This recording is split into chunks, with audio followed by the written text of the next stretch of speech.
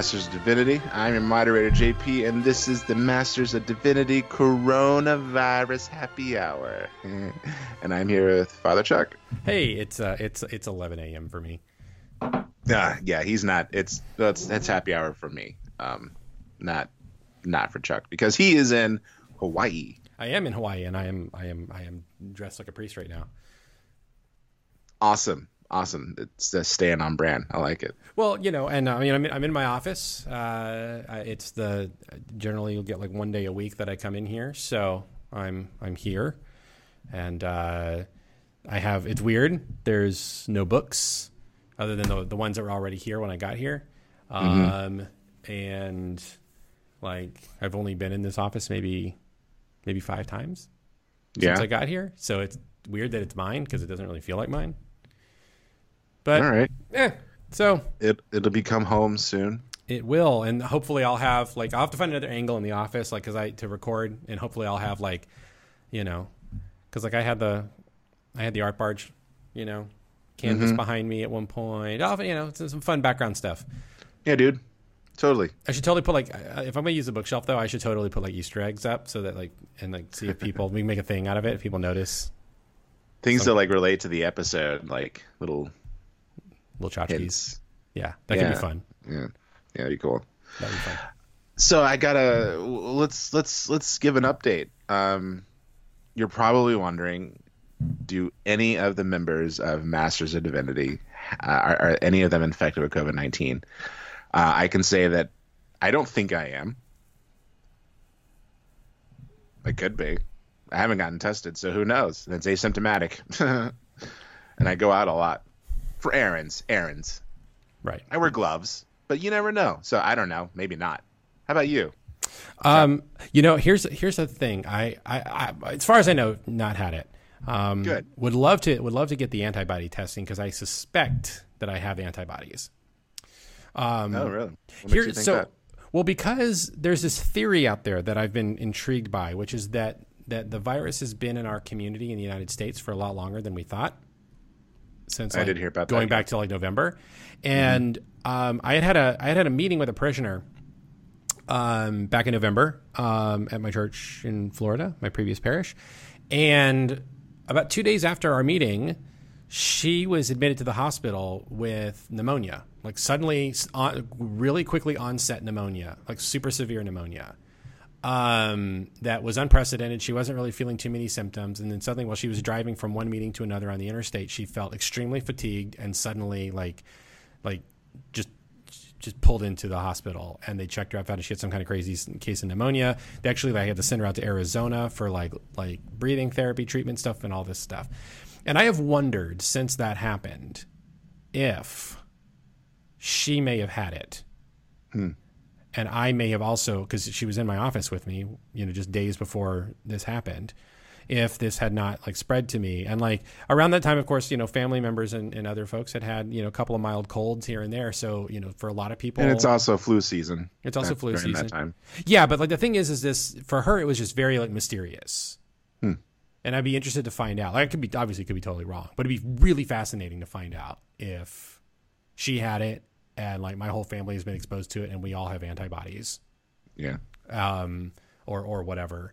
And that's the thing, I guess, with this, and I'm really intrigued by is it would be great to once we start doing more widespread testing, particularly antibody testing. I think we're going to find that. The evidence is already there to suggest that it's way more widespread than we know, and as a result of that, that means its infection rate, or it's symptomatic infection rate or whatever, is way lower than we've been anticipating. Maybe. It would be very interesting because right now the infection rate is somewhere in the neighborhood of 3%, and that's because they're only testing people who are showing severe enough symptoms to warrant testing. So once you kind of spread that out, it changed the infection rate and different things like that. So I don't know. It's a fascinating thing. Maybe we had it all along, our whole lives, and something happened just to awaken it inside of us, and we're all just kind of waiting for it to happen. It's already coming after you, baby. It's already in you, baby. It'd be pretty amazing actually to find out if it is some kind of dormant virus we've all had, and just somehow it just got activated. As far as I know, Matt's okay.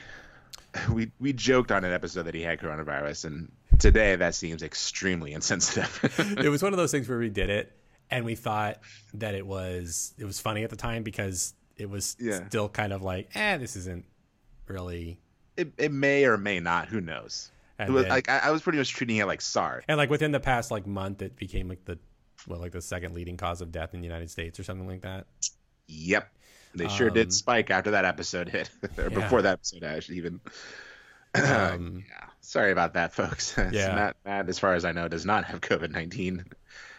He's doing fine. Yep. I don't know, but he's not here though. Yeah, he's working. I'm Got a telling you, job.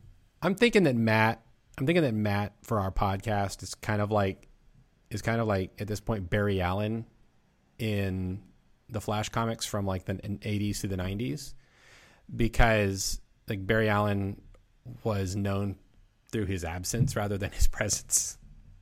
I was thinking more like that guy on the Tom Green show that just laughed, and then one day he just kind of disappeared, and they put a cutout of him behind Tom Green. I don't remember that. I actually never really watched the Tom Green show. Oh, okay. Well, I know I was a bad millennial.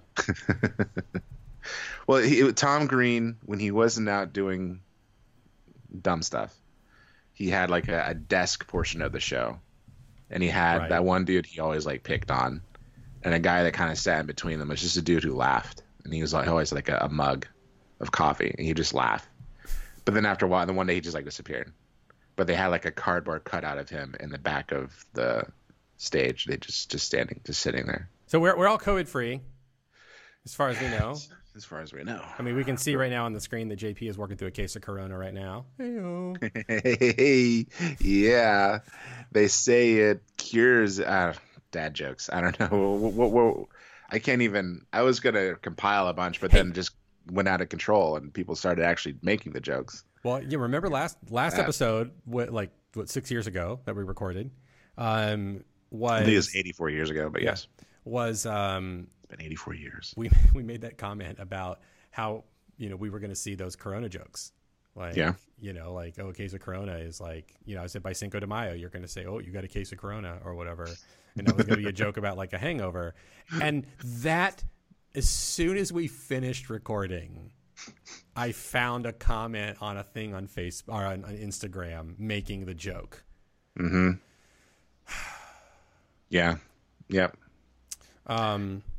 So what have you been doing, Chuck, to kind of keep yourself sane in these times? Well, I mean, is Hawaii do they have you ordered sort of to be in place, or what's the sitch? So we have a stay-at-home order that applies to every island has their own little kind of different way they're doing it. But for us in Oahu, we have it's called like Better at Home, Safer at Home, or something like that is the mayor's name for it. It is that you are basically, you work from home. You are allowed 1 day a week to go to your office to take care of things in the office. So like if you have to sign checks or collect mail, things like that. As a priest, I am allowed on Sunday to go into the church, pretty much by myself to record a service to put on, or to live stream a service for folks. So, and then of course you're allowed to, like most places, you're allowed to go out and get food, groceries, things like that, and also allowed to exercise. The interesting thing for us is that all of our cases in Hawaii have come from residents returning from the mainland, and a few from tourists, but mostly from residents returning to the mainland. We don't have super widespread community spread here. It just hasn't really happened, particularly in Oahu. I mean, we don't know because our testing obviously is not 100%, but the evidence is there that we have very mild community spread, and that when we found it, we've been managed to mitigate it pretty good. But as a result of that, we are afforded some things that a lot of places in the United States are not allowed. Like I can still go surfing or swimming in the ocean. You can't hang out in a beach park or just sit on the beach. You have to be in the water. You can cross a beach park to enter the beach. There's also a few kind of tucked out of the way hiking trails that are still open. And so we've done that. And then I've set up a little home office and all that. But I will say, in terms of, so that's the stuff I've been doing to kind of keep myself sane, even though it's kind of tough because we still feel like we're home a lot. Have you gone out to catch some of the sweet Hawaiian waves yet? I have been surfing a few times. Yes. Unfortunately, the only board that I have, all my boards are in my pod on their way over right now. We still don't have our stuff. I had ordered a board from a surf company in California that makes a really great soft board. I wanted to buy it because it would be easy to transport for it would be good for using to teach the kids when they're ready for that, and it was supposed to get here sooner than my pod, an 8-foot board, and then all this stuff happened where they've not been able to ship it to me, and so it will now probably not get here till after my pod. But it is what it is. Yeah, but I did find on Facebook Marketplace like a really cool little 4'11" quad mini Simmons style board that can work in smallish waves. And unfortunately, it's not the places I've taken it out have not been good waves for that size board. It's been more of a longboard wave spot. But I did go out at near Queens in Waikiki the other day and managed to catch it a little bit. I will say that spot where I was kind of interesting because there were a couple of shallow reef spots where I was paddling and I hit the reef with my hand, or I felt my fins scrape on the reef when I was paddling back out. Kind of interesting to have that experience, to go from like a sandy beach to reefs, coral, but sea turtles around, all kinds of fun stuff like that. But so I've been out. We found one little kind of out of the way spot here, not exactly a secret, but it's kind of an out of the way spot that has a nice little protected cove that produces some waves over a lava rock reef, and there's like mountains behind me, and there's these really beautiful tide pools, some of which are deep enough to snorkel in, and you can see. So cool, man! You're like surfing on a new planet, Oh, dude, it totally is. That's awesome. It's like being in a dream. This is and it is also immensely interesting to be going through such a drastic change in life during this time. Mm-hmm. The move out here was interesting, and then to be here for these past 3 weeks, almost 4 weeks, of adjustment to a place where you can't really go out and explore as much as you would like to. We've walked the neighborhood, and we've gone to grocery stores and different things like that. But there's so many there's so many like cultural centers and things that we just haven't had the opportunity to really take advantage of to really teach you about the place. Plus, I haven't met most of my parishioners. I've taken to calling them. I'm trying to get to like 2 or 3 phone calls a day if I can get it, but trying to do all this with small, highly energetic boys at home that can't go anywhere very much makes that very difficult. And so it's been interesting to really be in more of a receptive mode rather than a go and do mode. Right. Which is probably really good for a Howley mainlander like myself, because it's really important for us to. I've come to realize it's very important for us to listen and be receptive when coming to a place like Hawaii, rather than to like impose. Because a lot, as white folks have done a lot of imposing on these islands, and it's not been good for us. So it's been kind of nice for me to be in this position of listening and watching and learning rather than trying to like go out and do a bunch of stuff. That's cool, man. That's good. So yeah. So we are under the stay-at-home order, but it's had its blessings. Of course, things are very uncertain. Church is we're a church that most of our income comes from our rentals, and so if people can't pay their rents, we're going to be in a dicey place. So there's that. So before we move on, I'll make a quick little detour. Sure. Just a quick detour, because I want to get your opinion. How do you feel about these churches in the mainland? I don't know if they're in Hawaii, meeting and having like parking lot services where people kind of stay in their car in the parking lot. The dude preaches from like the inside the church or over Facebook or whatever. I mean, it's it's a little complicated. I mean, it's a complex thing to kind of talk about because there have been a few Episcopal parishes that tried it where they were doing like drive-through communion, which is gimmicky. And I don't know. Well, so let me answer it two things. There's two different ways of approaching church, right? Like my church is a sacramental church. So for us, like pretty much the main thing that we gather for is to receive Holy Communion. Like that's what we're here to do, right? The preaching, the music, the readings, and all of that is in service for us to get to the main event, which is to receive the sacrament. And so the challenge that we have faced as a church is how to have church without the receiving of the sacrament. And so that's caused us to dip into more of our bit more reformed Protestant parts of Anglican Christianity than our more Catholic sacramental parts of it. But that's a piece I can get to a little bit later if we want to. But the other thing is that there are other churches where the main event is preaching, hearing the sermon. And for those churches, like, I don't know, knock yourself out. If you want to have drive-through church, again, I think it's gimmicky, but you know, I don't know why you couldn't just do that from home.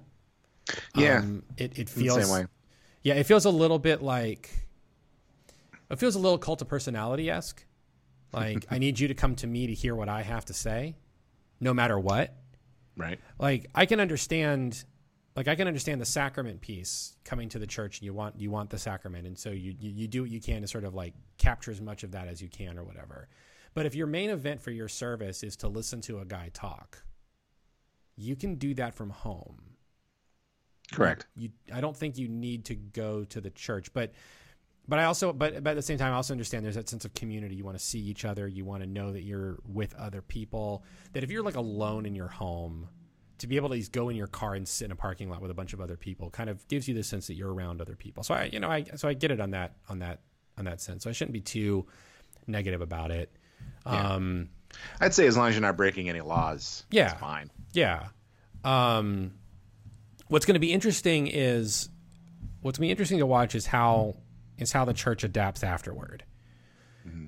Because like for us, again, the sacrament is the main thing. And so pretty much we're doing what we're doing until we can have communion again. Like we generally largely recognize that what we're doing is a surrogate or a placebo or a you know, it's a placeholder for what we know we're called to do as a church. And so once the order is okay for us to be together, we're going to be together. Mm-hmm. That's just going to happen. I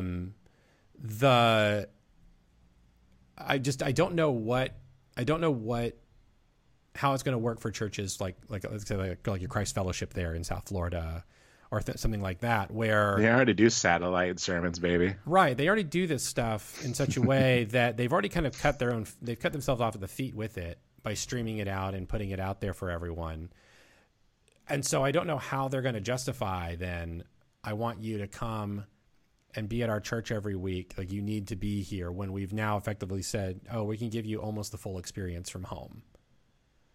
I just don't understand where your theology is in making the gathering together, other than you're saying that you're just doing it because you're obeying what the Bible says, which is to not forsake the assembling of yourselves together, that you're doing it out of an obligation of obedience to what was taught in the scriptures. But like, yeah, again, like, I don't know. It exposed to me part of one of the reasons why I left those kinds of churches, mm-hmm. because it just kind of stopped making sense to me. Like, why am I going to this? Why make the effort to go and just like listen to a rock band play and then a guy talk for half an hour for the contemporary rock concert? Yeah.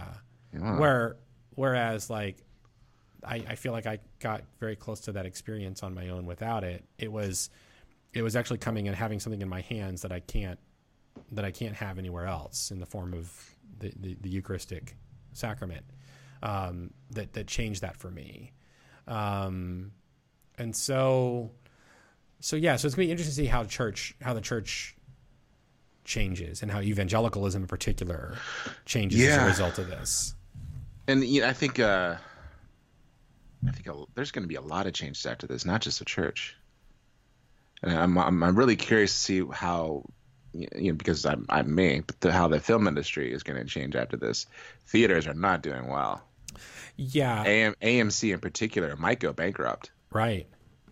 Here's what I think is going to happen. I think that we are going to see that focus that was already happening, where big blockbusters on the big screen, like going to the theater, is you're going to go to the theater to see something that you can't replicate the experience at home. Oh yeah, yeah. Mm-hmm. And so I think that the theater situation is going to be a bit dicey for a while. I think when Dune comes out, provided it doesn't get any kind of delays, when Dune comes out, I think that the visual spectacle of that, if they market it right, could be something that draws people to theaters. But I think that what's going to happen is 2021, James Cameron is going to save us. JC is going to save us in 2021 because Avatar 2 is going to come out, and like those JCs are all about saving us. You know? Jesus, JC Chazé, James Cameron. John Connor. It's but again, I think that like when Avatar 2 comes out, because that the technology to make that movie what it's going to be, and so it's the immersive aspect of what it will be. I think James Cameron's aware it's important now to foster something that tries to get people into a theater to see it. Yeah. And of course, by then we should probably have a vaccine, so like it'll be less of a fearful thing. And I think that so I think that that's going to be what'll get people back in theaters, at least, but provided there actually are theaters to even host it, which is going to be the interesting conversation. Well, I think what's interesting is, and I may be completely wrong, but if history has proved anything in relation to disasters and the cinema going public, if I were a studio head, I would be chasing that sweet weekend, the first weekend after everything is lifted, because I think it doesn't matter what movie you're releasing on that weekend, it's going to make bank. Yep. You could release Cats, because that's yeah. Oh man, Toby Hooper, you should have sat on it, buddy. Like, because it all goes, because it reminds me of like 9/11. Mm-hmm. The movie that came out that weekend was Mariah Carey's Glitter. And that movie killed that weekend because everyone just had to see a movie. Right. Anything. They had to get out. They had to go to the movie theater. They had to forget about what was happening. Like two movies that were really successful that week. That was Independence Day and Glitter. Independence Day? Oh yeah, dude. The rental. Rentals. Gotcha. Yeah, they spiked. I was like, dude, that movie wasn't in theaters then, bro. No, it wasn't. But like all the rental sales, spiked. Like even Dean Devlin and Roland Emmerich, like, yeah, we made a lot of money that week. So I think that's what you'll probably see. Like, you can release anything. Like, you're gonna see the most random movie like come out on top of the box office that weekend. That's why, honestly, if Denis Villeneuve, say it with me now, Denis Villeneuve. Denis Villeneuve. Villeneuve. You gotta use that. Okay, whatever. That French accent. Villeneuve. Oh, shut up, Denis Villeneuve. That's why, like you're saying, if people go to the movies to see anything, like if Dune hits it, if Dune can hit that target, like it would be pretty awesome. Honestly, who's probably watching this really closely is Warner Brothers, because you know what they're sitting on. The Zack Snyder cut? No. Justice League? No. Oh, what? Godzilla vs. Kong.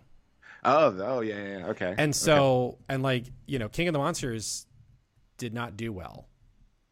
Right. And they had already greenlit Godzilla vs. Kong because they thought that King of Monsters was going to do like gangbusters, and then people want to see. So I bet if they released Godzilla vs. Kong right after. Well, they're also sitting on. It's set to be out like in November or something.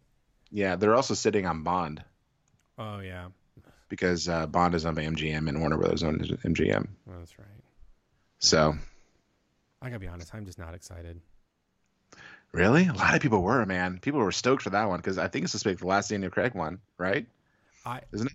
Yeah, we have to do an episode with Matt, and we probably bring my buddy Josh on to talk about James Bond at some point, because I'm not I am not that big a fan of the Daniel Craig era Bond. Really? Ooh.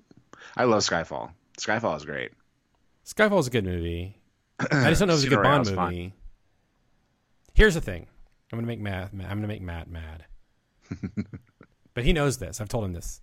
I think the best Bond movie is GoldenEye. Okay. I'm not gonna say that Pierce Brosnan's the best Bond. He's a good Bond. His movies were terrible though. Like that, unfortunately he was saddled with really bad Bond movies. I mean, let's be honest. You know who the best Bond is? I don't. It's I'm not a Bond head, so I don't really know. I don't really know what it is. Tim. Is it, I was gonna make a joke. It was the guy from. Oh, don't say it. Matt will kill you. License to Kill. Living or no, he'll probably kill if you say George Lazenby. Ugh. So no, I think that I just think GoldenEye is the best Bond, and I think that what happened after GoldenEye revealed that Bond doesn't really work without the Soviets. Yeah, that's probably true. And that's why GoldenEye is great, because it's dealing with Soviet holdouts who refuse to accept that the war is over. And I remember like a lot of people were joking, like when Putin was like doing a lot of totalitarian stuff, it was like, all right, Bond movies are gonna get good again. Of course, there's also the fact that Bond is a bit of a colonialist fantasy. Oh, totally. Yeah. Oh, yes. That doesn't really play too well anymore. But really lean into those cultural stereotypes. Yeah. Which I don't recall GoldenEye having any of that, really. Other than the computer hacker character. Yeah. I don't remember. But anyway, you're right though. I think the movie industry, watching the movie industry is going to be that's going to be something, because I mean, so many studios, they release their stuff on streaming platforms. Mm-hmm. And so I don't think that that's not going to be a regular thing from here on out. Oh yeah. I think they're going to lean into that more. I think you'll see movies like, The Invisible Man, a movie that kind of suffered from this whole thing. Right. Was released for like $20 on iTunes or whatever. A movie I was so close to seeing. Mm. I went into the movie theater. I bought my Cheetos popcorn, which is a thing here in Oklahoma. And I sat down. I watched the trailer for Saint Maud, a horror movie that looks excellent, not being released now because of the thing happening. And then I get a call. I had to come back home to help with the greenhouse, and I didn't get to see Invisible Man, with the probably the first good Universal horror movie and Universal monster movie in decades. Right. And I missed it. It's really smart for them. Just as an aside, I haven't seen it, and I don't know that I will, just because I don't think I need that in my head. But it's good. But I think that it's a really smart move to make them smaller scale. Oh yeah. Letting Blumhouse take over, totally. They're the ones making all that horror green for Universal now. Yeah. Unless you're Jordan Peele, which he just does it without Blumhouse. Right. But yeah, making it much more, because I mean that's what the idea of trying to make them like superheroes is the most ridiculous. That was a horrible idea. Dark Universe. Oh, Dark Universe, rest in peace. Hardly knew ye in your wonderfully photoshopped cast photo. What was it? There was I read a thing a while back that was like we already had our Dark Universe film, and it was called Monster Squad. Yeah, it was also called Van Helsing. Oh gosh, don't remind me of that movie. That's the last movie I walked out of. Ironically, the last movie I walked out of was Hollow Man. Oh, that movie's it's rough. It's rough. Yeah. But no, it's cool. They said the next one's going to be Dracula. Nice. So that'll be fun. Now, I mean, are they going to make it a period piece, or are they going to make it like contemporary? I don't know. They haven't revealed. I hope it's contemporary, because it'd be a cool new twist. It would be a cool new twist to tell the actual Dracula story in a modern setting, which I think I mean, I think the Netflix show did that. I don't know. I'm not really bothering with that one. Yeah, well, and because I think like Stephen Moffat's behind it, and I do not like him. well, I think with COVID-19 now, you've got a perfect. You know, you make him like he's an infected person, right? Like, Probably.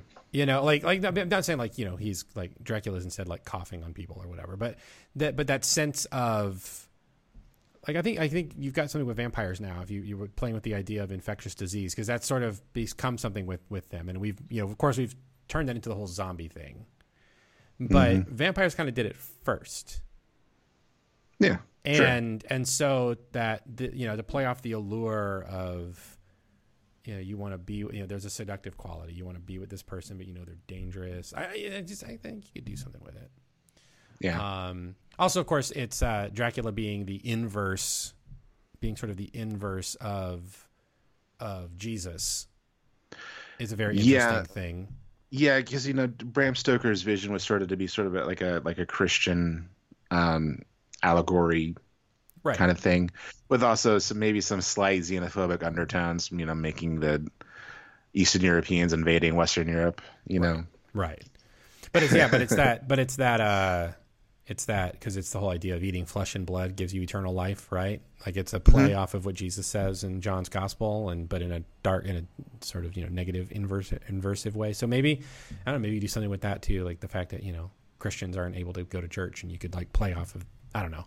Yeah, I'm excited to see what they do to give an updated take, and not something, because, you know, they're gonna like try to like avoid doing like the same old story that's been told over and over ad nauseum for decades and decades, which I am so sick of. Which is kind of why I didn't want to watch Netflix thing, because I'm like, I'm just tired. I'm like, another Dracula period piece. Okay, can we make a change? I have my favorite one, and it's Bram Stoker's Dracula, and it rules. Can we start like a change.org petition to say that like from here on out vampires don't wear black leather? Like, I'm so tired of the gothic vampire. Well, I think there's other things to be cool to explore, but I don't know. Why you make a vampire movie after Blade? I don't understand. Well, it's like why make a Dracula movie after Bram Stoker's Dracula, unless you had something really interesting in mind. Right. Dracula 2000 is great trash, though.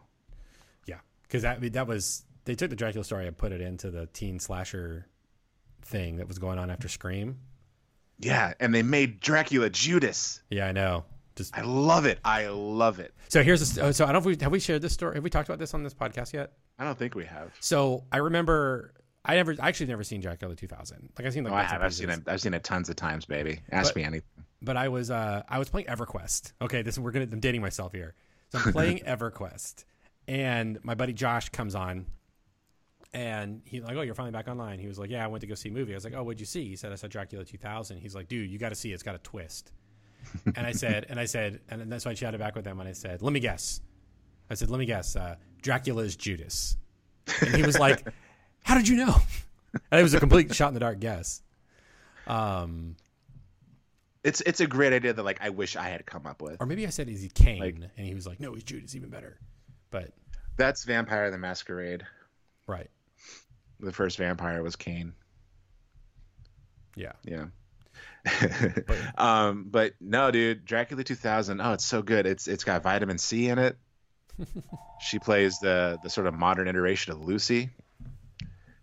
Johnny Lee Miller from Hackers. Mm-hmm. Got the old school voicemail. I don't. What is that noise? Is it? It's like a Texas Instruments phone. It's like you're like in CTU, dude. Getting a call from Jack Bauer. It's weird. But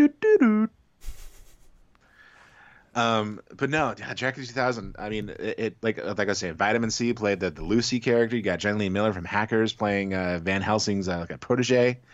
You had it took place in New Orleans. Gerard Butler as Dracula. Just great trash. Most of it taking place in the Virgin Megastore. Nice. There's this wonderful scene where he just walks up to the Virgin Megastore and it's playing like this Marilyn Manson shock rock type music video on like this huge screen. He just goes, perfection. What? And there's a part, oh my god, one of my favorite parts is Johnny Lee Miller. He saves the Van Helsing's daughter in like a library, and Johnny Lee Miller picks up a Bible and holds it up to Dracula, and Dracula goes, "Oh, propaganda." And then Johnny Lee Miller literally just opens the Bible up, and the pages fly out of it, and they catch on fire on top of him. He's like, "Oh." It's great. Oh, That's it's fair. such a terrible. Jerry Ryan is in it too. Oh, Jerry Oh my Ryan's God. in it? Oh, nice. Yes, very small part. She plays one of his brides. Nice. Oh, great. Speaking of, yeah. the Speaking Linkin Park soundtrack. of, okay, I need to check this out now. This might be a Halloween watch. So here's the thing: it is not scary at all. Oh yeah, I know. I don't think It's it is. trying too hard just to be like edgy and cool. Right. It's like it's new metal horror basically. Oh yeah. No, I wouldn't expect it to be. I wouldn't expect it to be scary at all. Yeah. Because that's the thing is for me, like a lot of those movies, like the only legitimate scary part of Scream is the opening sequence with Drew Barrymore. That's legitimately scary. Yeah, it is. So like pretty much everything after that followed the Scream formula, like The Faculty is not scary. That's great though. Great movie. I Stokely. love that movie. You know, like I Know What You Did Last Summer. Like they're not scary. No. It's yeah. So no, I've always found those to be more like they're more like psychological thriller types or something like that. Though I will say, Final Destination's scary. It is scary, dude. I remember being a kid watching that movie in theaters and like walking out there and being like, I'm like afraid to do anything. Dude, I saw that movie. I saw the first one, I think like a week or two or something like that before I was supposed to go on, I think my first mission trip. I think I was flying.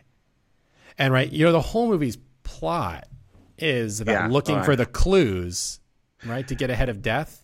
And the plane crash is like the most terrifying part in the movie. Do you know what Devon Sawa's name is in that movie? I forgot. It's Alex Browning. Oh, that's right. Because he's named after Todd Browning. Right. Do you know what my name is? Charles Alex Browning. Right? Yeah. I was like, is it trying to tell me something? Yeah. Did I tell you about the prank my dad did to me? I don't know if I shared it on this show. I can't remember if you shared it or not on the show, but I'm sure it's been a few years. But I think yeah. It was the night before we were going to travel somewhere, and Final Destination just happened to be playing on the Sci-Fi Channel. My dad was watching it, and I'm like, I'm not watching that movie before I travel tomorrow. And I told my dad, is like, Matt and I always had this fear, and every time we travel, we always check the latch for the table tray in the airplane, because in the movie, you know, the latch just like comes off and it just drops in his lap. Right. He sits down and it drops in his lap. And I'm like, ever since then, I've always checked the latch. The next day, somehow my dad is able to sit down before me, and he like just kind of moves the latch on the chair in front of me. That's awesome. And as soon as I sit down, the tray falls on my lap, and I'm like, and my dad just is like dying. That's messed up. Yeah. I'm like, that's not cool, man. That's not cool. That's. Oh man. Yeah, but classic dad. Yeah, but dude, check out Dracula 2000. I want to hear your thoughts. We should be like recommending things for people to watch while they're still in social isolation stuff, because by now they've seen Tiger King, they've watched Frozen 2 a bunch of times. Like, find stuff that you don't. I don't know. That would be kind of. Have you found anything? Has there anything that you have found that has gotten you through this, that is keeping you occupied, keeping you sane? I mean, I think I say pretty sane. Trying to have All but right. no, actually, in terms of pop culture, I have discovered Animal Crossing: New Horizon. Oh no! So I've been, you and the rest of the country. I know. It was one of those things when I started seeing it come around. That's I was the like, Tiger King for Switch, man. Well, it was. There was a feeling. It was sort of like when Pokemon Go came out. It was like it sort of came at the right time. Mm-hmm. And so I was like, I want to play Animal Crossing. Like, it totally, like, seeing it online all the time, I was like, I kind of want to play this. Like, it just seems, because I've been playing, Breath of the Wild, and just wanted something new to play. I hadn't bought a video game in a couple of years. So, I had my Switch with me, So I bought Animal Crossing. I couldn't find it in stores. I had to actually download it. I never downloaded a big game like that. I feel like I entered into the new millennium. But it's and I've started profiles for both of my boys. And of course, they want to play all the time, but they can't really read that well. So like I have to play with them and read all the dialogue boxes. And I've realized that there's a lot of repetitive dialogue in that game. But yeah, it's fun. It's fun. Cool. It's fun to like build up your little island, and it really is like a sandbox and kind of sort of do almost anything you want with it. It's like a Minecraft kind of game, like. I mean, way more simplified. It's okay. You craft stuff, you craft tools. It's completely pointless, right? You're crafting furniture to put in your house. Awesome. And so everything is it's just completely circular. But there's a Father Fun, friend of the show, Father Fun, sent me an Honest trailer for it, and it talks about how it perfectly replicates the like circular drudgery of capitalism. Because you're like spending money you're like making money just to spend money. It's just this circular thing, which I got to say, this whole with the economic stuff with COVID-19, that stuff is really ramped up for me as I play the game. I'm sort of like, this is fun, but this is sort of real life for people. Yeah. And it's interesting. Can I just go over my experience with COVID-19? Yeah, dude. Yeah. I want to talk about what I've been going through. First of all, I feel like I've been preparing for this for 5 years. Because ever since I moved to Oklahoma, I have been a shut in. And it's kind of funny. Like, I already went through the period where I lost my mind like 2 years ago. So I'm okay now. I'm used to it. I like it. I kind of like it, actually. But like, it's funny watching people on Twitter, like, or Facebook, like people just like losing their minds. I'm like, this is kind of fun. Like it kind of reminds me of Melancholia a little bit, because like she's like depressed this whole movie, and everyone around her is just like trying to enjoy the wedding and stuff. And then they find out that the world is going to be destroyed, and she's like the calmest one. And everyone else around her is freaking out. Because like she's calm because she already knows like the world sucks and it's gonna be destroyed anyway, right? Because she's suffering from horrible depression. Yeah, I felt like Kirsten Dunst in Melancholia ever since it's been happening, which may be a bad thing. I don't know. But like my life hasn't changed drastically. I have to, because I live in the country. Right. And I don't really go out much often anyway, except to go grocery shopping. And usually when we do our shopping, it's like we do a lot of shopping. We stock up anyway. But this happened to hit when we needed to restock. Oh. So we haven't been able to really restock. Like I've had to go to the grocery store like a lot. That's kind of the only big change. And my parents like to eat out more than like to cook. But, I wear the gloves. I got masks. I've got the wipes. I don't have hand sanitizer. I'm thinking about making my own hand sanitizer, which is actually turned out to be really easy.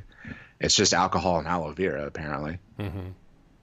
And then there's I got this app called Newsbreak that I kind of recommend everyone try out. It's like a local news thing.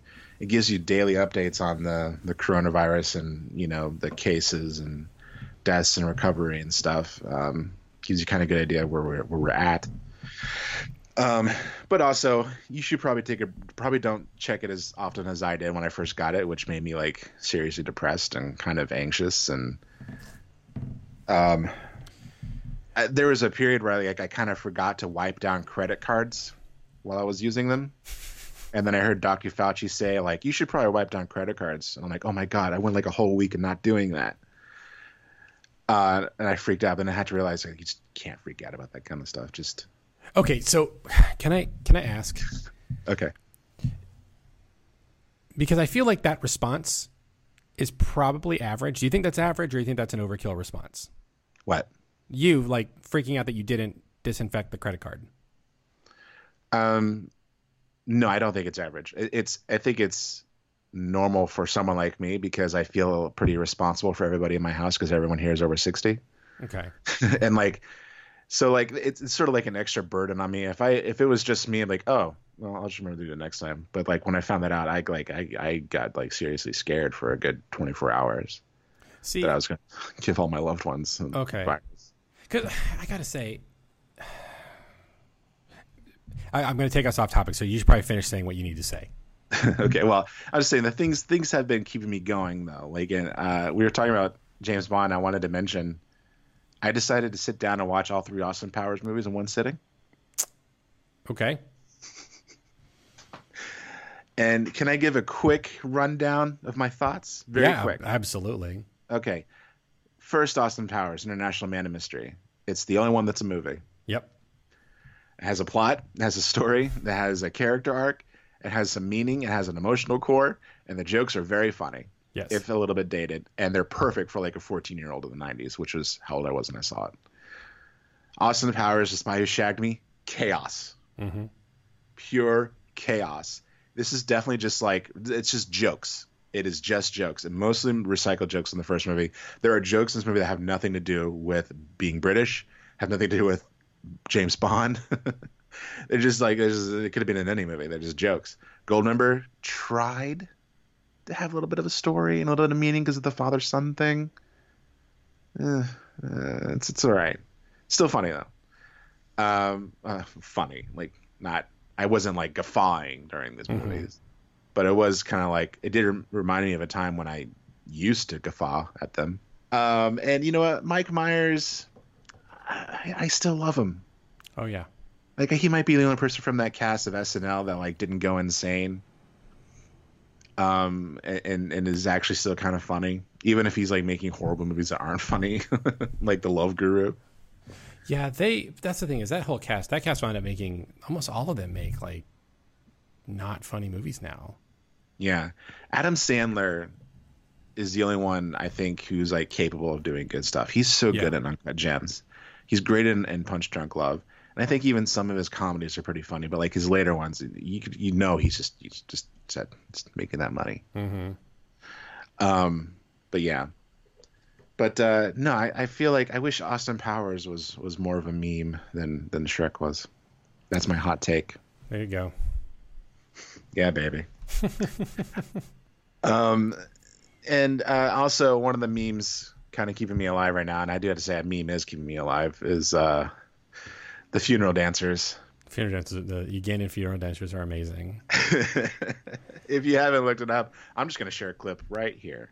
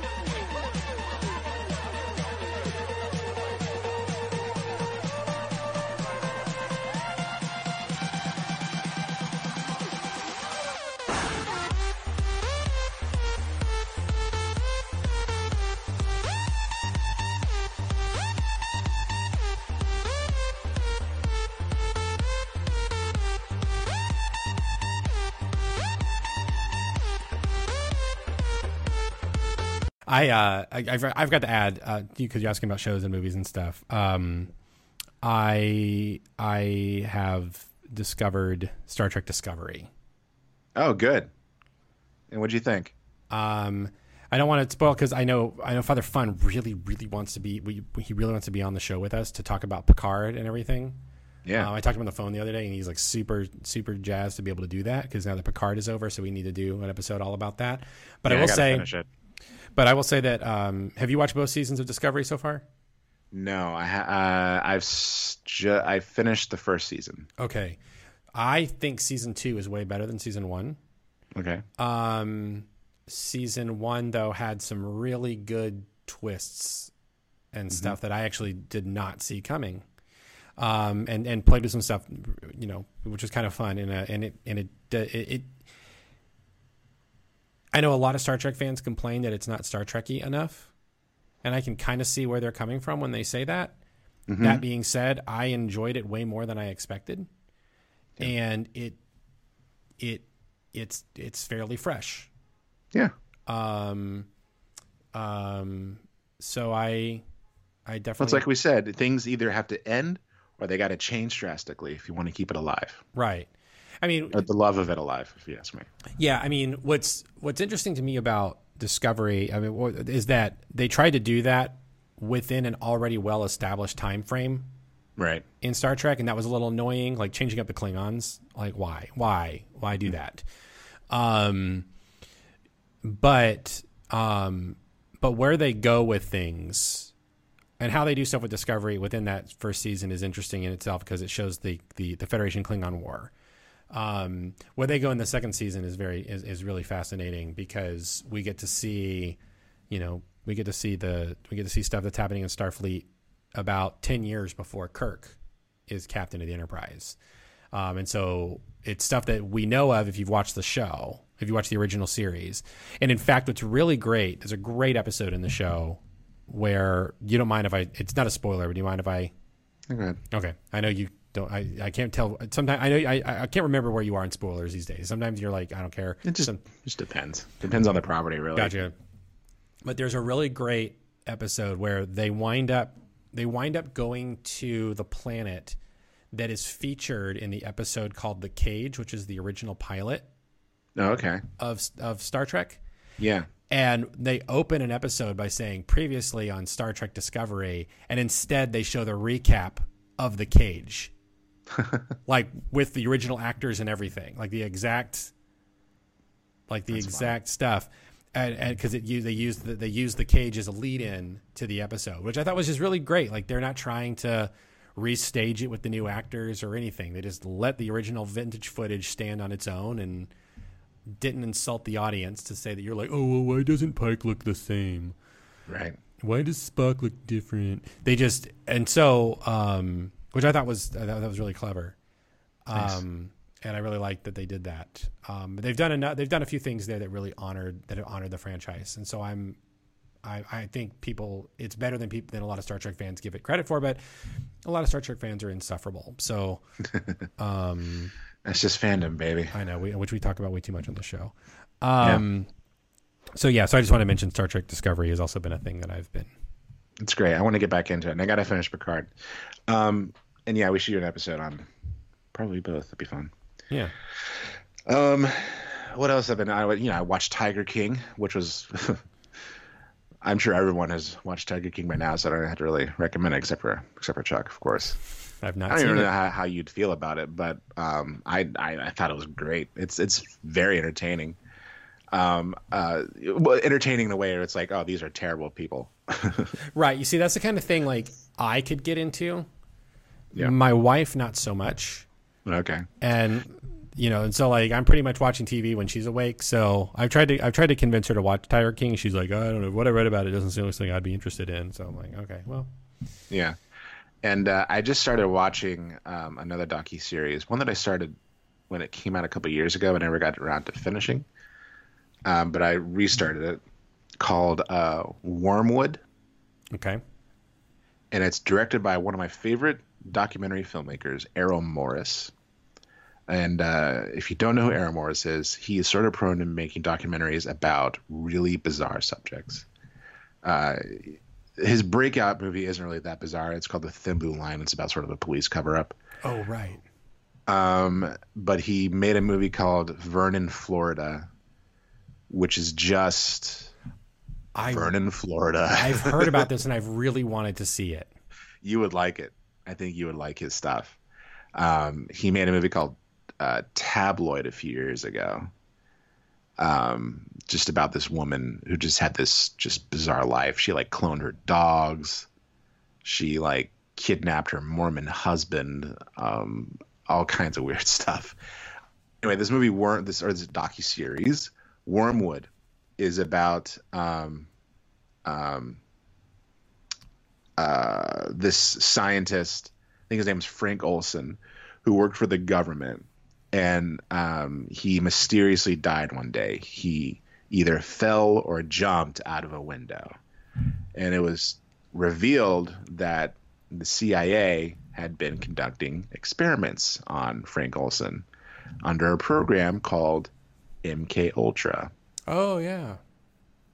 So it's all about MK Ultra and Frank Olson and what he was doing with them, and all about his son, who's like spent his entire life trying to just like bust it open to figure out like what exactly happened.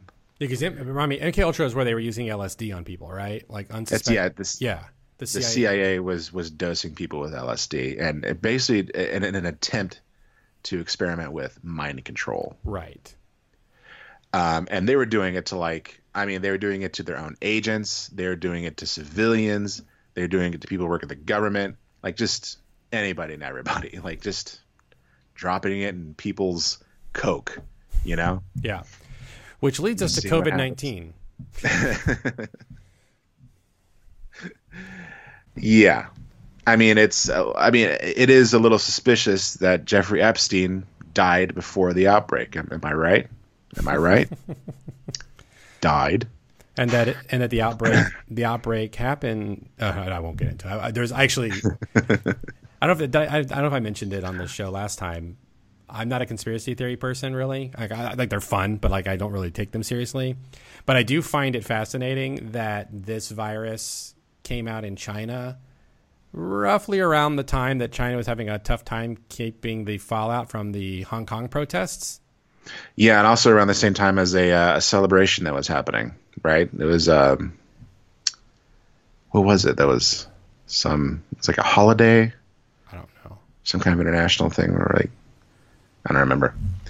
But yeah, I mean, yeah, you've definitely got those swirling around right now. That's great, awesome. But I'm interested in like you don't have to like. I'm just it's so weird that people who like buy into like the crazy conspiracy theories and not like the ones that actually happen. Right, the one that like somehow this was sort of like created by like George Soros and the Clintons to make Trump look bad. Right. That's the weirdest thing to me. I know. The whole George Soros thing is hilarious. It's really funny. Although I shouldn't say it's funny because people have now attempted to kill him because of it. Right. Well, it's also a crazy anti-Semitic, right? Crazy anti-Semitic. Yeah. If you ever heard anyone use the word globalist, they don't really mean globalists. They mean Jews. Right. Yeah. So, I mean, but that's been my foray. I have been taken to a little bit of the conspiracy theories, but like only the real ones, like MK Ultra, which is like, to me, that's the one I'm most fascinated with, because just of how reckless and like just messed up it was. Like the government like terrorized its own civilians. Yeah. But they'd never do that now. They have our best interest at heart. No, never. See, especially during a pandemic, never. Yeah. See, here's the thing about all of what's going on is what I like. This might be a good way to segue into what you were going to say. Yeah, I was going to segue into the fact that I, on a certain level, sympathize with the Michigan and Ohio protesters. On a certain level. I want to make this very clear. Okay. On a certain level. Because, like, things like this are perfect opportunities for people with totalitarian impulses to start doing their thing, right? I mean, we've seen with the Patriot Act after 9/11 how things that are done for our good and our safety don't disappear. They just, like there's never a moment where it's like, oh yeah, well once we're safe, you can have this back. Like it doesn't happen. Yeah. And so I am actually very concerned about how quickly a lot of folks, how easily people have been to be like, oh yeah, put us under lock, like put us under lockdown. That's cool. We need to do that to stay safe. Like how quickly we did that without any kind of thought, and then like policing each other. I mean, yeah, I mean, taken from a certain level, it's kind of Orwellian, right? I mean, the idea that we would like call the cops on our neighbors because they're not staying inside all the time, and things like that. And like I said, like I'm not saying that means that we need to sort of like let people just do whatever they want or whatever. But I think that some kind of conversation, at least some kind of thought around the bigger issues with all of this, we pretty much just shut stuff down without really any kind of thought of how, one, we reopen it, or two, to what extent the impacts would be on people. Well, yeah, but it was also, people were really freaked out about the hospitals and medical workers who had to deal with a huge volume of people, Well, right, and I don't want to give like props to giant corporations or anything like that, but it is a little nice to see them show a little bit of solidarity to our medical workers, which is kind of what the whole point of all this is. Because there are people on the front lines, and there are. I mean, you think of all those nurses who are out there who don't have any like protective gear, taking care of COVID-19 patients. Most of those people are going to die. And I don't know that I buy that they're going to die. I mean, people already have been dying. Well, I know, but like I think that's I think there's a bit of an overinflation. I mean, just look. The math is there. We know what the rates of death are. So just like basically to say like because you've been exposed to the virus, you're going to die. That's not a guaranteed thing. You can be exposed to the virus and not show any symptoms whatsoever. No, it's true. So I feel like that's. I mean, you take risks, but it's happening. Like it's happening. Well, I know, but the way you put it was that those people who are doing this work without protection, they're going to die. They're not necessarily going to die. Some of them are, but not all of them. Okay, well, I'm not trying to say all of them are. I'm saying I'm sorry, I was not careful with my words. I guess for me, like where my concern is how quickly, like how easily we've overinflated a lot of this stuff, and we're not sticking with nuance in all of this. And that's like, I think it's super important for us to remember that there's nuance, there's context, and we have to keep all of that. That like what we're seeing in New York is unbelievable, right? I mean, just the sheer number of infections and all the stuff that we're seeing there. But New York, New York and Oklahoma are two very different places. Mm-hmm. And for people to treat Oklahoma like it's New York is missing a few things. Like that, and that's the kind of stuff that's where I'm concerned about all of this, is that we can't. It's not a blanket thing across the board, and like we have to have a degree of sobriety with this stuff. Yeah, but I don't think Oklahoma has been treated like New York. Like a lot of businesses are still open. I can go outside if I want to. Right. I can grow stuff. Yeah. You're lucky, actually. I understand. Where was it? I read recently somewhere about a place where they weren't even allowing people to grow stuff. Yeah, that's Michigan. Yeah. I mean, it's one of those things that kind of spiraled out of control.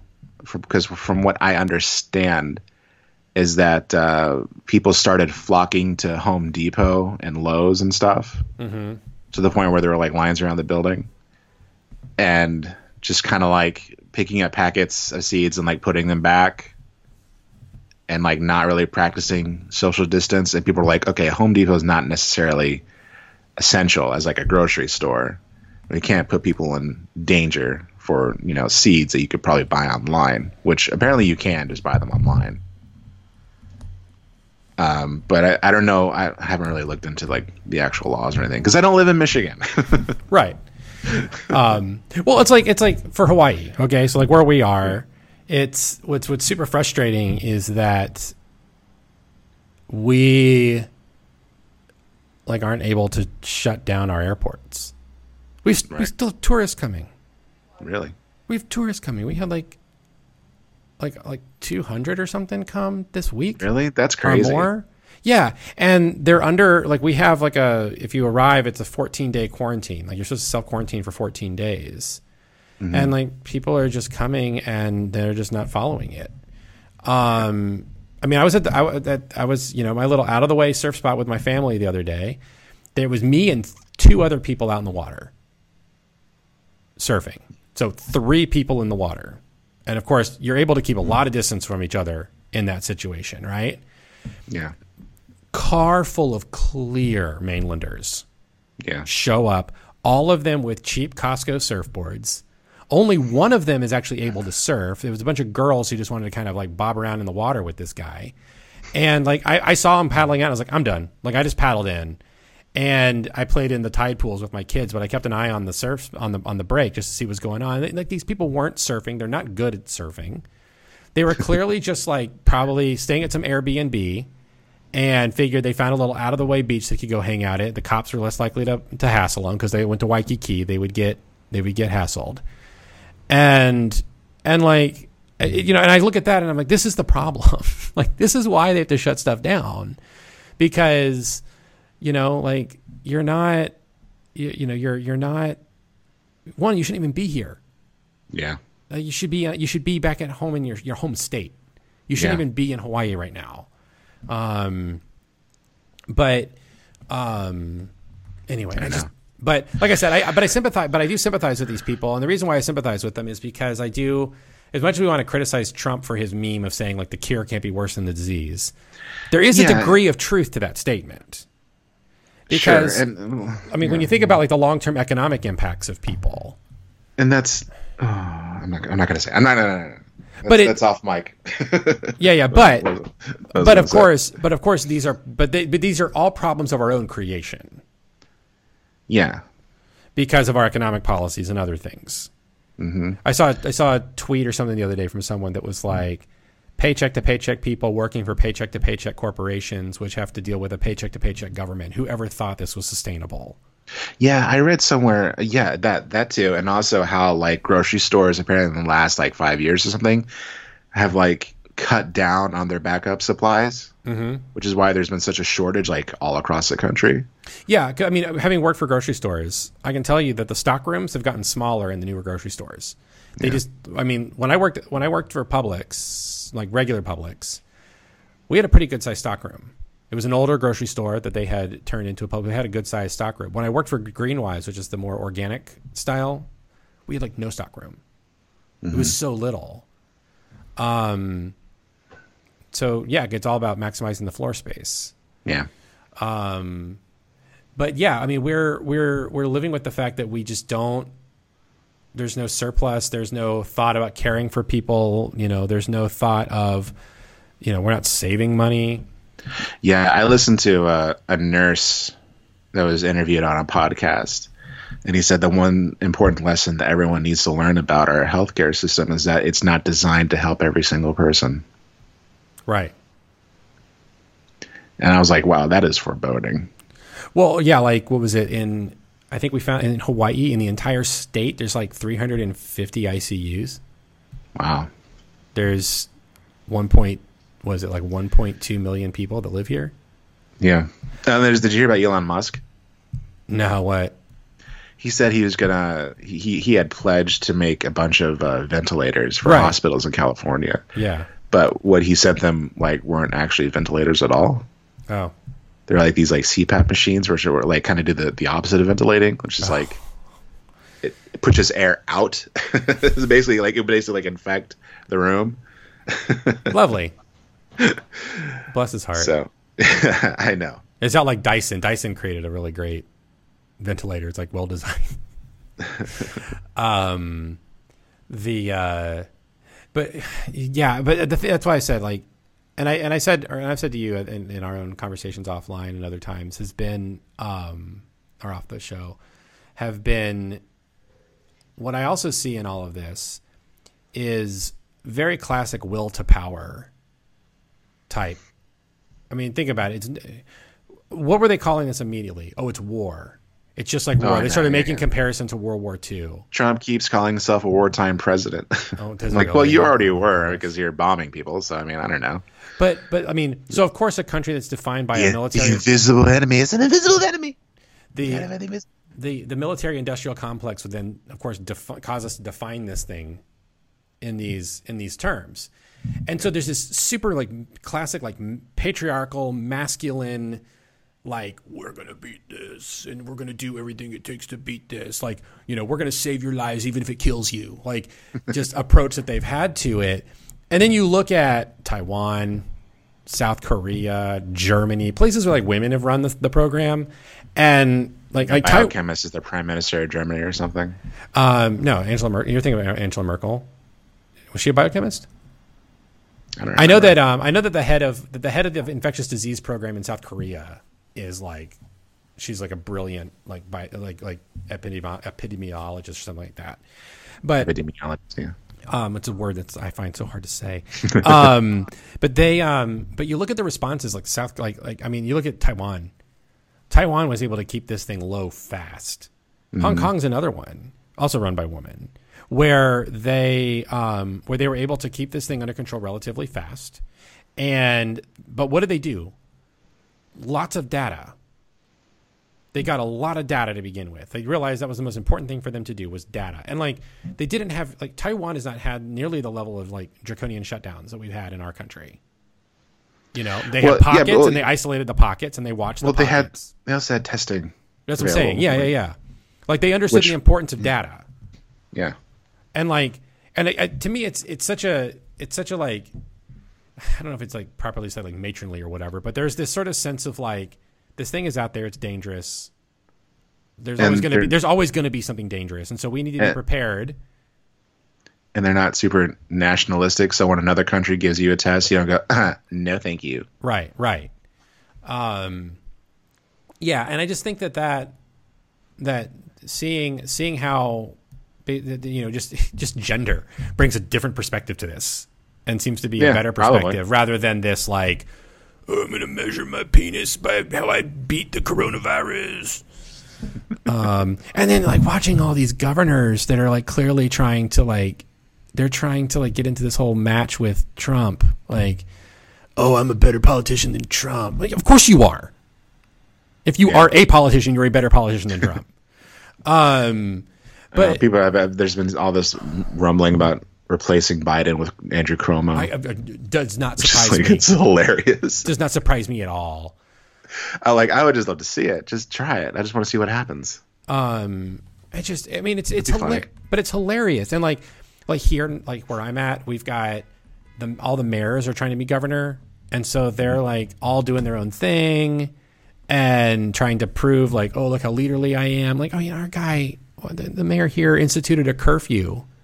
There was no healthcare professional was like, hey, we should have a curfew. It was like one of the other mayors had done a curfew, and senior citizens really thought it was a good idea, and so he was like, all right, we're going to do that now. Yeah. It's useless. It's just that kind of it's this kind of stuff that's so frustrating to watch it, because it's like there has to be a better way of handling this.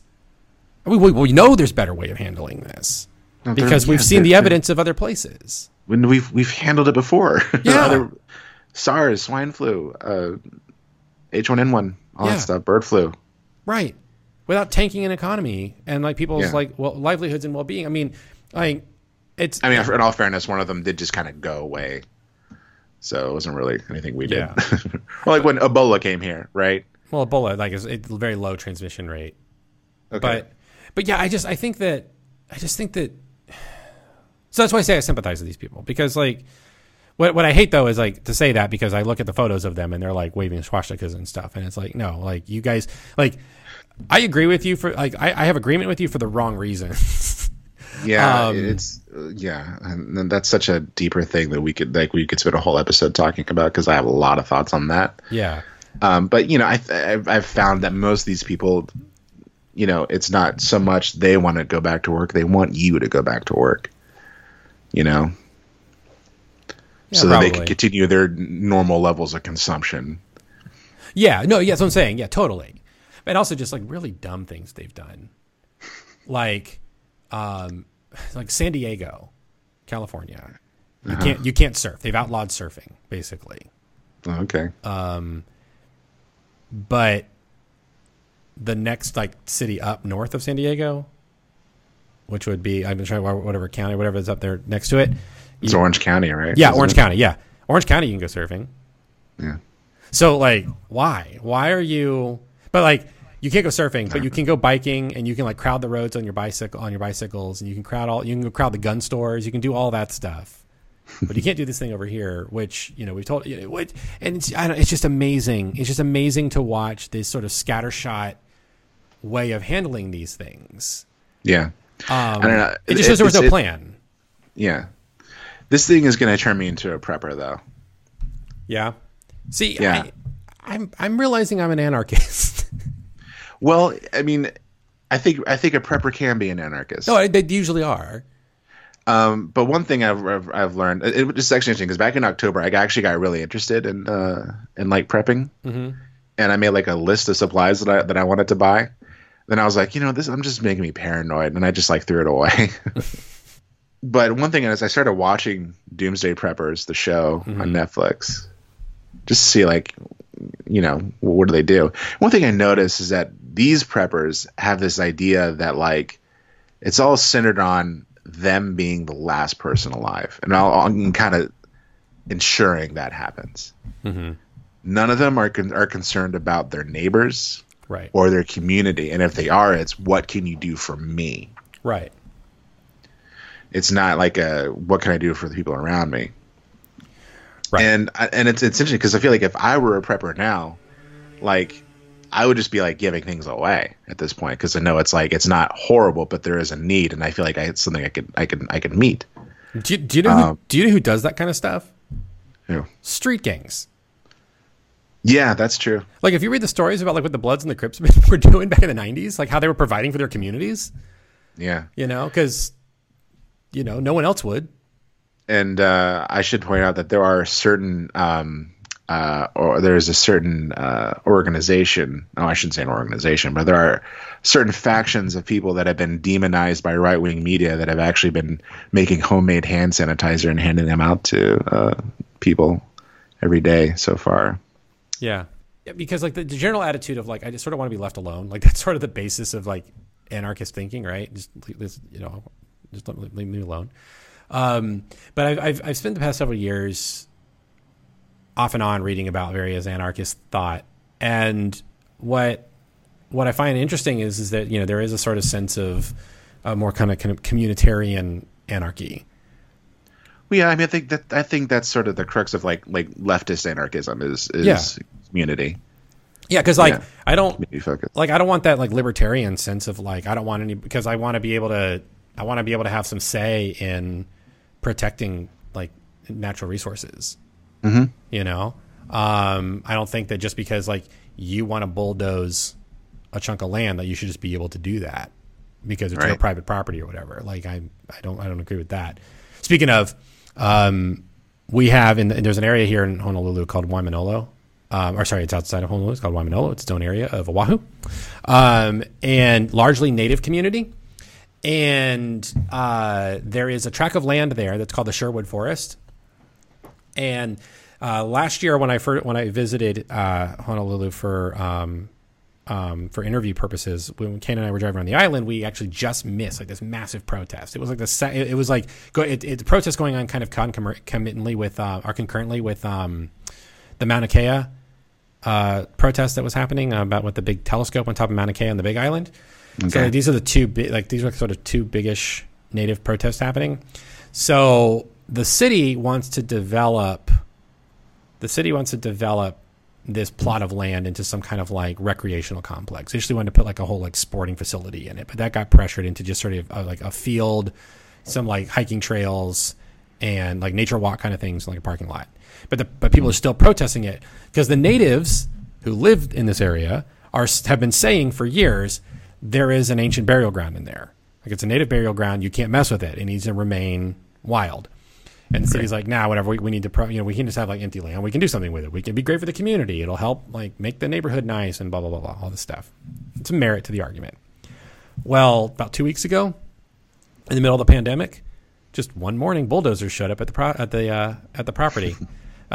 Protesters are, of course, not legally allowed to protest. So they decided to go ahead and start the program and started beginning the bulldozing process. What did they find? Ancient bones. Wow. So they had to stop. Whoa. But this is the kind of thing I'm talking about is like, as a community, you should be able to say like, hey, I don't want you. Like, this is important to me. You shouldn't, you know, this is something for all of us to use, not just for you to use or whatever. Like, we should have some say in how we're going to mitigate this or work with this stuff. Absolutely. And so I guess like that's the thing that kind of frustrates me in all of this is that, and I guess what I lament in this time is that decisions were made without any kind of consultation of the people. Mm-hmm. And I know that, you know, people had to act. And so that's why these decisions were made, that they were made. And I'm concerned about what the future holds for us. Because like, are we going to start seeing a continuation of decisions being made on our behalf? And I just don't trust the people making those decisions, that they have my best interests at heart. And as we've seen, the government generally does not have our best interests at heart. Nope. But we've got a lot of people on the internet who seem to think that that's the case. Like, I don't trust government, but right now I do. I don't. I don't have any hard numbers, but apparently this new corporate bailout is bigger than the last one. So, listen. So there's a thing called the Payroll Protection Program. The PPP comes out of the Small Business Administration. Yeah. Money. There was a whole bunch of money marked for, like a couple like billions of dollars or whatever, marked for it, that was sent out to banks all over the place. Oh, yeah, I heard about this. Yeah, I think I know where you're going. Well, so churches, like my parish was encouraged, because we're small, right? Mm-hmm. We're a small church. I'm the only full-time employee person, like a full-time employee here. I've got 2 part-time employees, and I want to make sure are being taken care of. And so we applied for a very small loan. It wasn't much at all, but it would just be enough to cover our payroll for like a month or whatever, you know, and, you know, given that we're in the situation we're in, we don't have any income coming. And so churches and other nonprofits and stuff like that were encouraged to apply for it. And so we did. And we found out we didn't get the money, because they'd already run out of the money by the time that we had applied, which, okay, a lot of places in Hawaii, a lot of places around the country are, you know, applying, but for Hawaii. But what I found out is that in Florida, Ruth's Chris got money from that. Wow. Like huge, like multi-million dollar companies. Yeah, but like a billion. Ruth is a billionaire, right? Like, I guess, yeah. Yeah. But they got money from it. That like people like my previous parish probably need the money. They ain't getting it. But they get it. And they're already talking about that they don't want to use it. They don't want to use it to pay. And they also don't want to use it to pay salaries of their workers. They want to use it for like mortgage offsets or something like that. Yeah. It's unbelievable. Mm-hmm. And that's why I'm saying I don't trust them. And we shouldn't trust them. So as I said, on some level. I agree with you. I'm just holding my tongue on a bunch of things I want. I know. But that's what I'm saying. On a little level. You know my thoughts on all of this. Oh, I know. I think it's a slight level. I sympathize. with the protesters. A small level. And for reasons very different than they do. And on a, we'll say like a working class level, right? Yes. Because you won't say an ideological level. Correct. Not an ideological level. On a working class level, I agree with the sentiment that, you know, are we...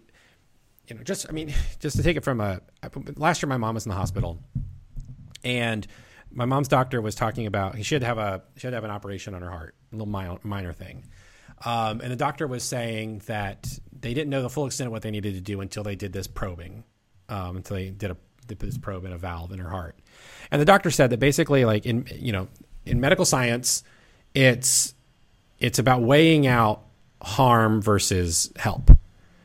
And basically you want to say something where like the harm is minimal so that the help is greater. But if the harm is great but the help is minimal, then you don't do that. Right? I've had parishioners in churches where the similar kind of thing, like doctors have said, you know, here's an operation that would fix your problem, but the state of your body is in such a case that, you know, we're worried that even trying to do the operation could kill you, and therefore we have to weigh the costs. You know, we have to weigh this out. That's sort of the ethics. That's the ethics piece. Where I'm curious in this whole conversation around COVID-19 is with that. Are we causing harm to people because they're losing jobs? right? I know some people are saying, well, if we didn't do, the alternative is that if a lot of people get sick, that affects the economy worse, or the potential is there, and that's a fair argument, I suppose. Yeah, it would I mean, that's definitely what would happen. There'd be you go from recession to depression if everyone got sick.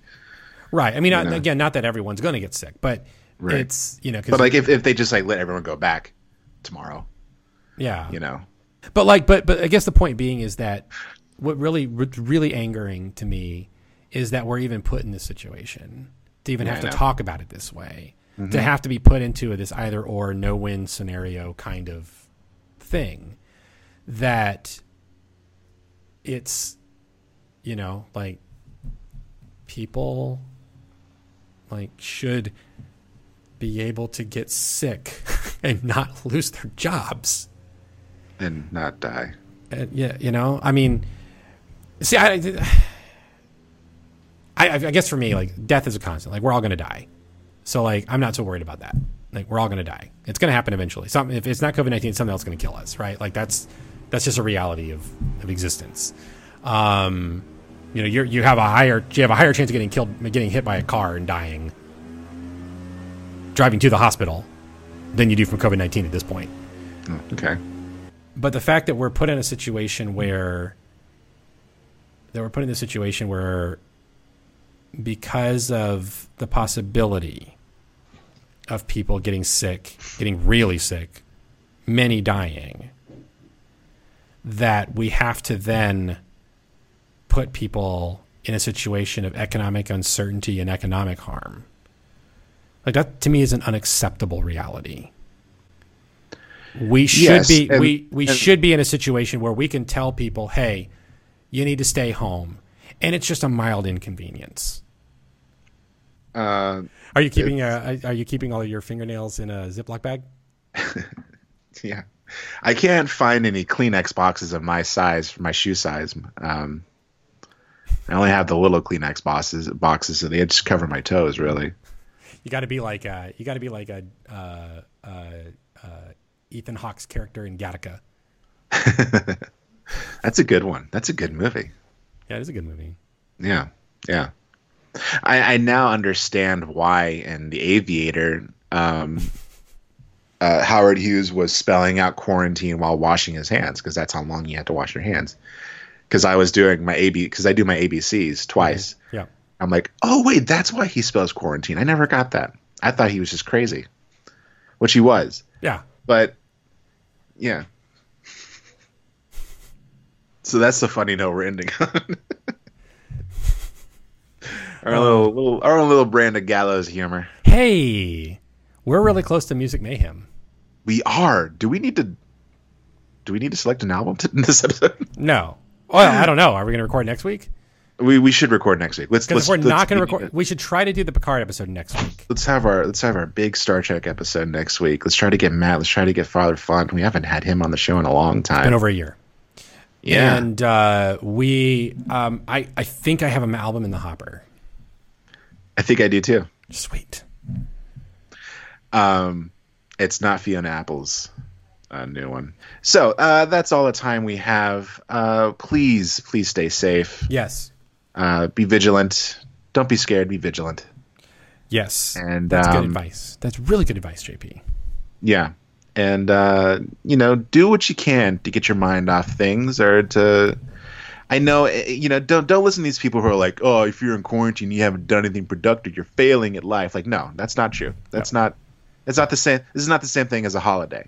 If you're doing this while and also being productive, you're actually you're doing better than most people.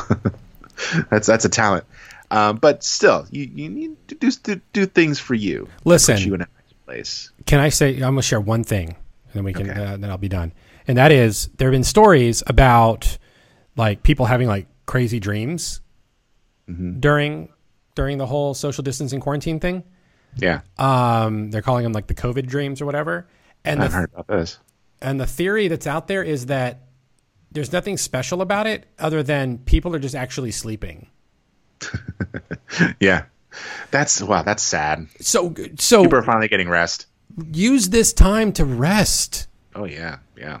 Like, I don't understand why so many people are taking this time to like suddenly take on a whole bunch of new tasks and challenges that they had never taken on before. Like I'm watching like colleagues of mine who've never made it their normal daily practice to say morning prayer every day. And now they're doing it online every single day.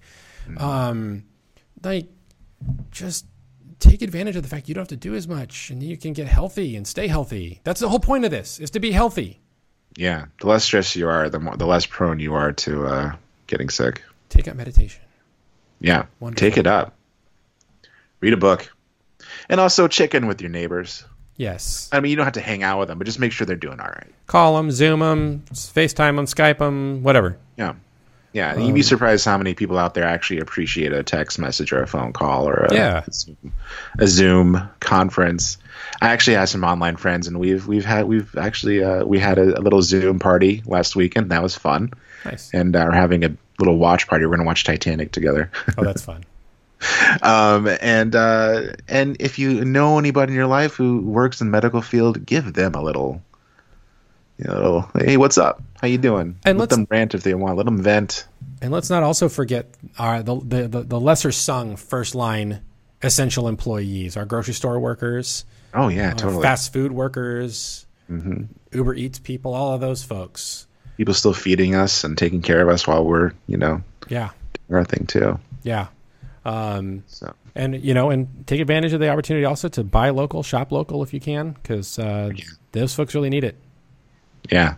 There's this great little Mexican restaurant place here, and I love it because I can tell that the guy who runs it is taking really good care of his staff, because they're all masked up and they have gloves, and like they set up a little station to separate the customers from like the staff. Mm-hmm. I'm like, I like seeing that.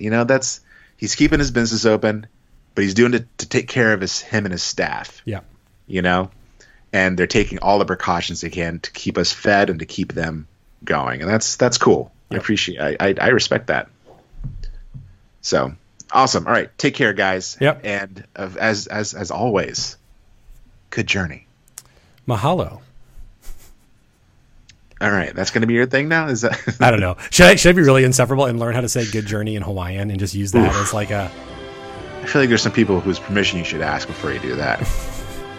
Like that's a thing.